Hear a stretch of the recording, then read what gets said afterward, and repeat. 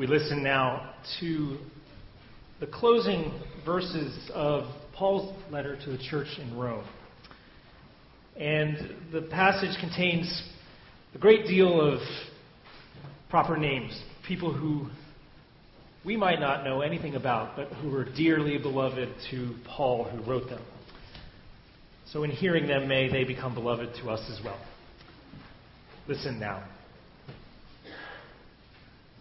I commend to you, Paul writes, our sister Phoebe, a deacon of the church in Cenchrea, so that you may welcome her in the Lord as is fitting for the saints, and help her in whatever she may require from you, for she has been a benefactor of many, and of myself as well. Greet Prisca and Aquila, who work with me in Christ Jesus, who risked their necks for my life, to whom I not only give thanks, but also all the churches of the Gentiles. Greet also the church in their house. Greet my beloved Epaenetus, who was the first convert in Asia for Christ. Greet Mary, who has worked very hard among you. Greet Andronicus and Junia, my relatives, who were in prison with me. They are prominent among the apostles, and they were in Christ before I was. Greet Ampliatus, my beloved in the Lord. Greet Urbanus, our co-worker in Christ, and my beloved Stachys. Greet Apelles, who is approved in Christ. Greet those who belong to the family of Aristobulus. Greet my relative, Herodion. Greet those in the Lord who belong to the family of Narcissus. Greet those workers in the Lord, Tryphena and Tryphosa. Greet the beloved Persis, who has worked hard in the Lord. Greet Rufus, chosen in the Lord, and greet his mother, a mother to me also. Greet Asyncritus, Phlegon, Hermes, Patrobas, Hermas, and the brothers and sisters who are with them. Greet Philologus, Julia, Nereus, his sister, and Olympus, and all the saints who are with them.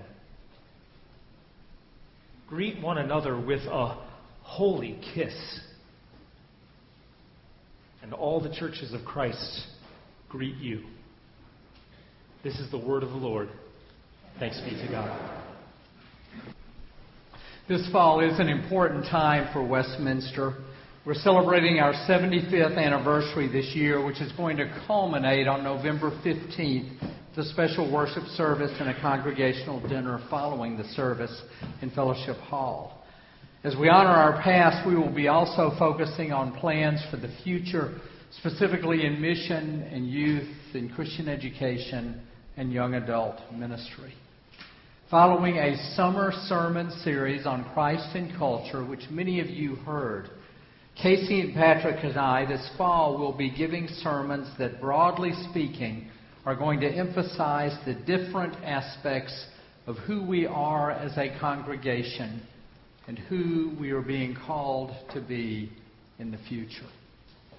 And I want to begin this series today with an aspect of the church's life that we often do not stress in preaching.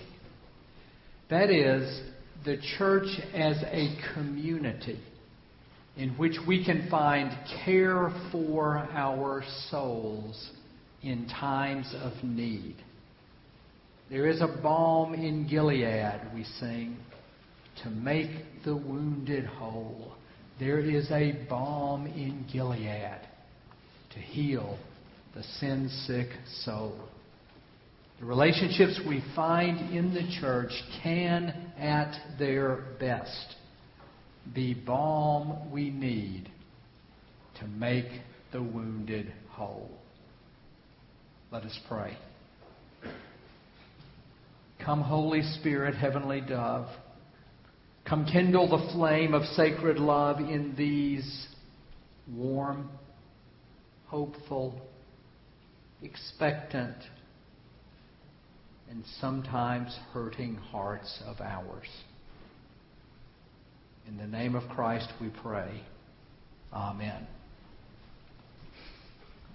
In a church I served long ago, there were two men who had been members of the church for a good number of years, but who did not know each other particularly well. One was a retired small-town banker who, as treasurer of the church, brought his gifts of diplomacy and tact and consensus to decision-making in the church. The other was a retired engineer who worked as hard as anyone in and for the life of that congregation, but who was not one of its most diplomatic members or the best at coming to consensus. One year, the two men found themselves on the same church committee, and sparks began to fly between them such that the committee could not really get its business done. For several meetings, the committee was stymied, decisions were not made, and people left the meetings tired and frustrated.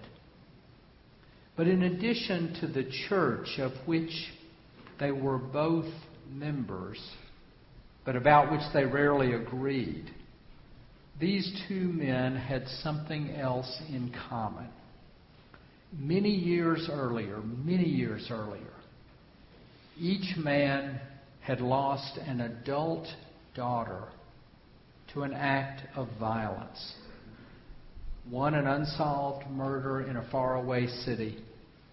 The other, a self-inflicted wound in her own apartment across town. A few days after a particularly tense committee meeting, one of the men said to me concerning the other, "I heard that he lost a daughter too." "Yes," I said, "he has." As the next meeting was breaking up, in which the committee was still stymied, I noticed the man who had asked me about the other man reach out and put his hand on the knee of the man about whom he had asked. "I think we have something in common," he said. "We need to have coffee." A couple of weeks later, on my way to the office, I stopped in at a diner where I would stop in from time to time, and I saw the two men sitting together across from one another in a booth, leaning forward over their cups of Folgers. This was before Starbucks. Straining to hear one another over the din of diner dishes. Every time that I would go to that diner on my way to work on that day of the week, I would see the two men sitting across from their cup of coffee.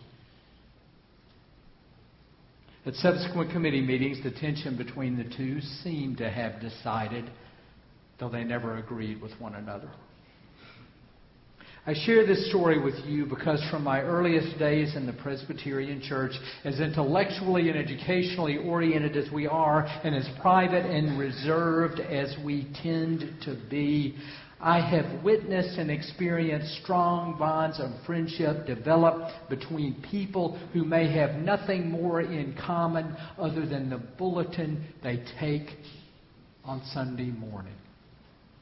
I have seen such relationships become a source of comfort, strength, encouragement, inspiration, hope, wisdom, and sometimes sheer joy.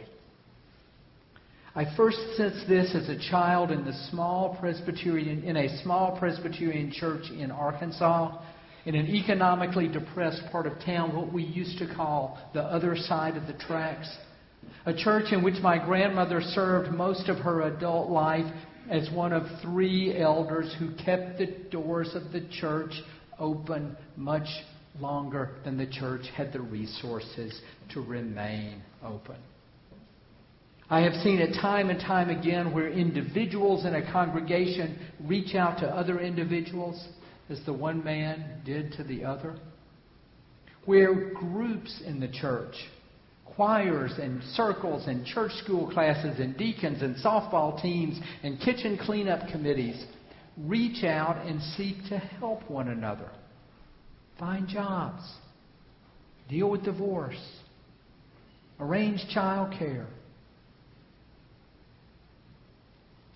sort out legal issues, get transportation to medical appointments, pray, or simply listen.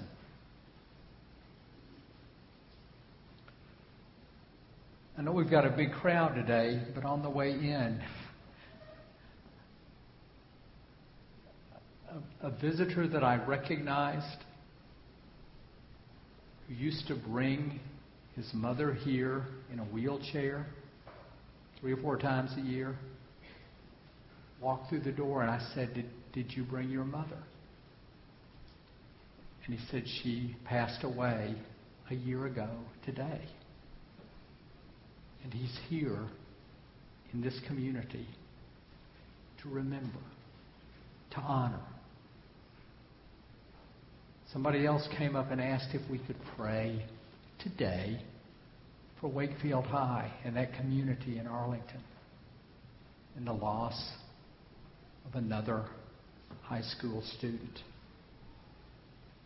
That's how the church functions as a community, in small ways.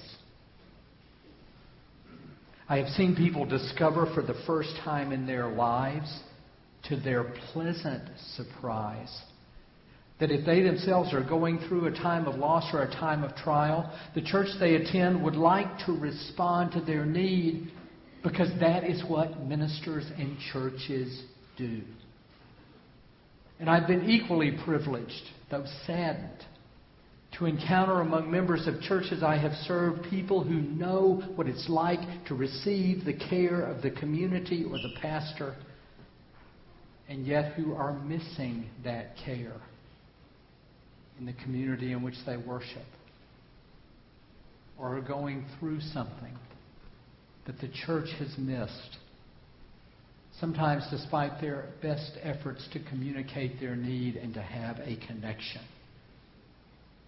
When I am aware that as a pastor I have missed someone's need, or as a church we have missed something, I consider it a personal challenge to try to help the member receive the care, even if belated, or find the connection that provides the balm in Gilead.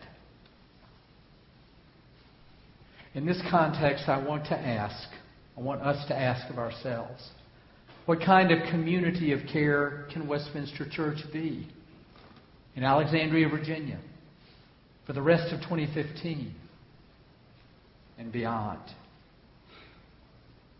To begin to answer this, I've selected one of the most seemingly mundane and cursory passages in the Bible because I wanted Patrick to spend all week working on the pronunciations, which he did. And he's had to do it twice because we had early service today.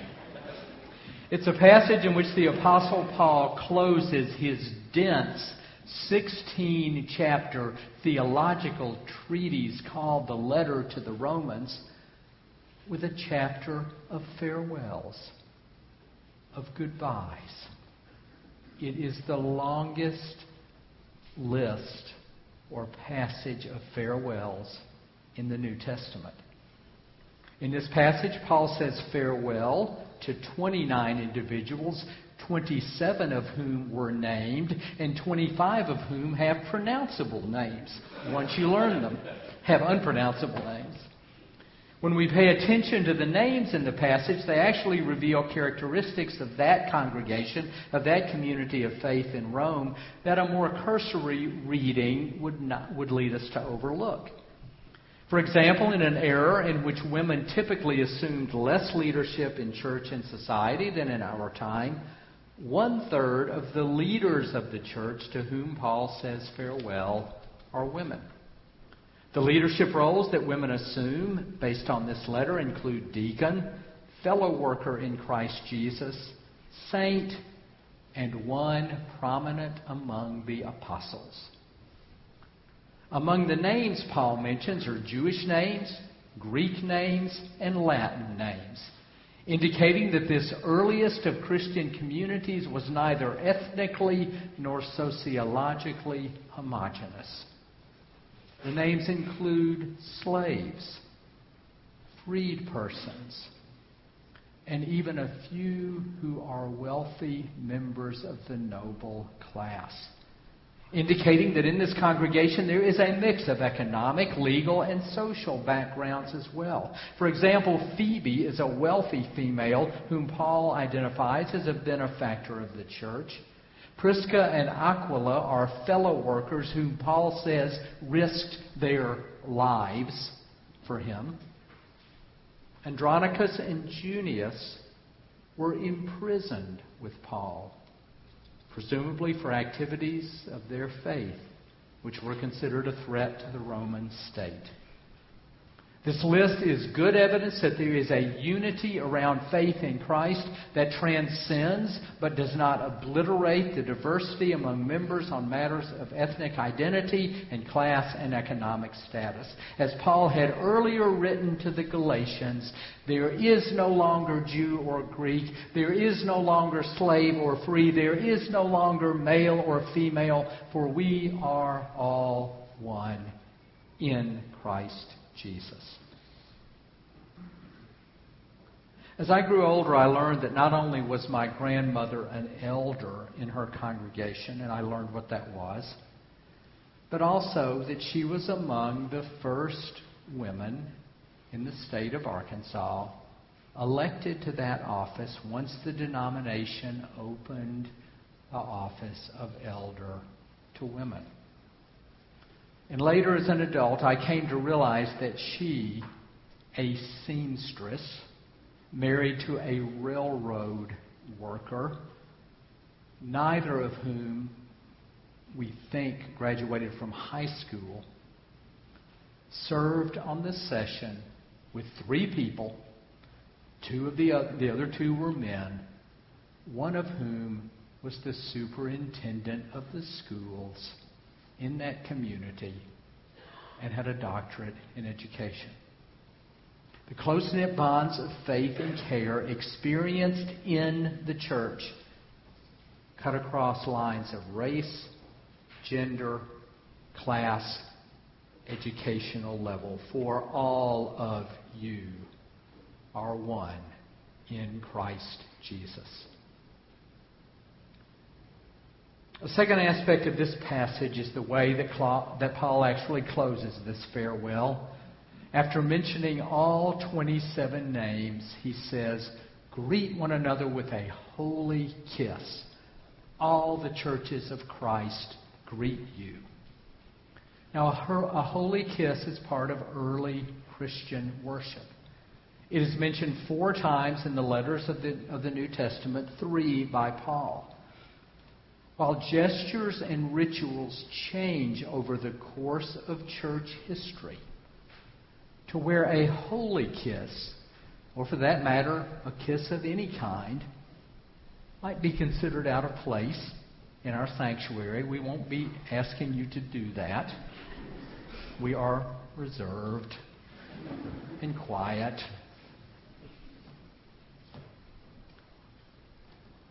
But the instinct behind the holy kiss is timeless. It is care for one another in the community. Such care, however it is expressed, is an act of holiness. It is an act of Christian witness, and it is a place in which we both meet Christ and serve Christ. Such care, such holiness can occur in the church. Whether we are washing dishes together in the church kitchen and talking about our kids, our jobs, our homework, whether we're visiting someone in the hospital and placing flowers on the windowsill, whether we are sitting with someone over several years and listening to their intractable grief, or with them in their inscrutable illness. Caring for one another is the balm in Gilead that makes the wounded whole. In terms of practicality for us as members and visitors to Westminster, let me suggest 3 brief things. First, we have a lot of new members, and a lot of people who join our church are joining for the first time as an adult in the life of a congregation. A lot of our new members are coming back to church after 10 or 15 years of absence, and some have never been in a church before. What I want you to know, and you may not know this, I think some people don't know this, is that you can call any one of the pastors anytime when you are going through something for which you need to talk to a pastor, that leads you to need to talk to a pastor. And you determine if you have that need. One of us is always on call. Each of us does pastoral care for people of all ages. You get to pick the one you like. But you can do it.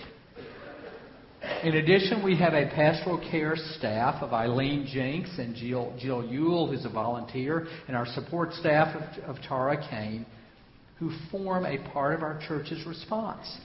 And in addition, we have laypersons who serve on the board of deacons, on the member response team, and on the Compassion Guild to shepherd you through whatever it has led you to turn to the church. Second, if you have been through an experience that you are willing to share with others who are going through a similar experience, let us know. Without breaking any confidences, we can offer you to people in the congregation who are going through currently what you have been through. You might be surprised at the number of people in our congregation who offer to talk with others, and the number of times we are able to connect people concerning cancer or mental illness or addiction, or the loss of a job, or any number of things that we face. You can add your name to the list of those who give or to those who receive. And third, if we have missed reaching out to you in a time of need, or if our reaching out has been inadequate or hasn't really hit the mark, please let us know.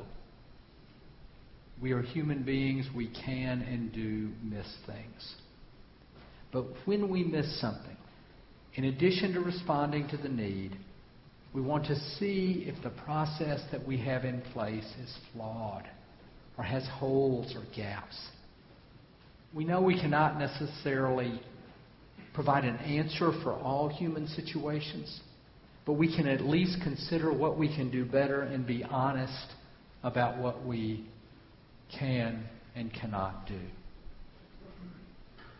We now have over 1,000 members, plus over 250 children and pre-confirmation youth. And there are always another 100 or so visitors or friends of Westminster that we're shepherding. I continue to be amazed at how many of you truly reach out to one another and become significant friends in faith and in life. It is a beautiful sight to see when it happens. I want to make sure that everyone who needs the balm in Gilead finds it in the way they need it through this congregation. Amen.